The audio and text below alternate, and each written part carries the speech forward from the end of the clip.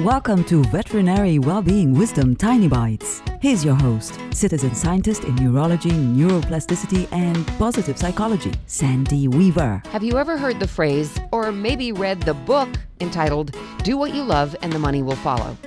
You've wanted to be a veterinarian for most of your life. You've worked hard, sacrificed a lot, and spent a lot to become a veterinarian. Focus on being the best veterinarian you can possibly be. Don't stress about money. Don't even focus on money, as tough as that piece of advice can be to follow. Focus on what you've wanted, practicing veterinary medicine, and the money will take care of itself. For tools to create more success in your life, visit centerforworkplacehappiness.com.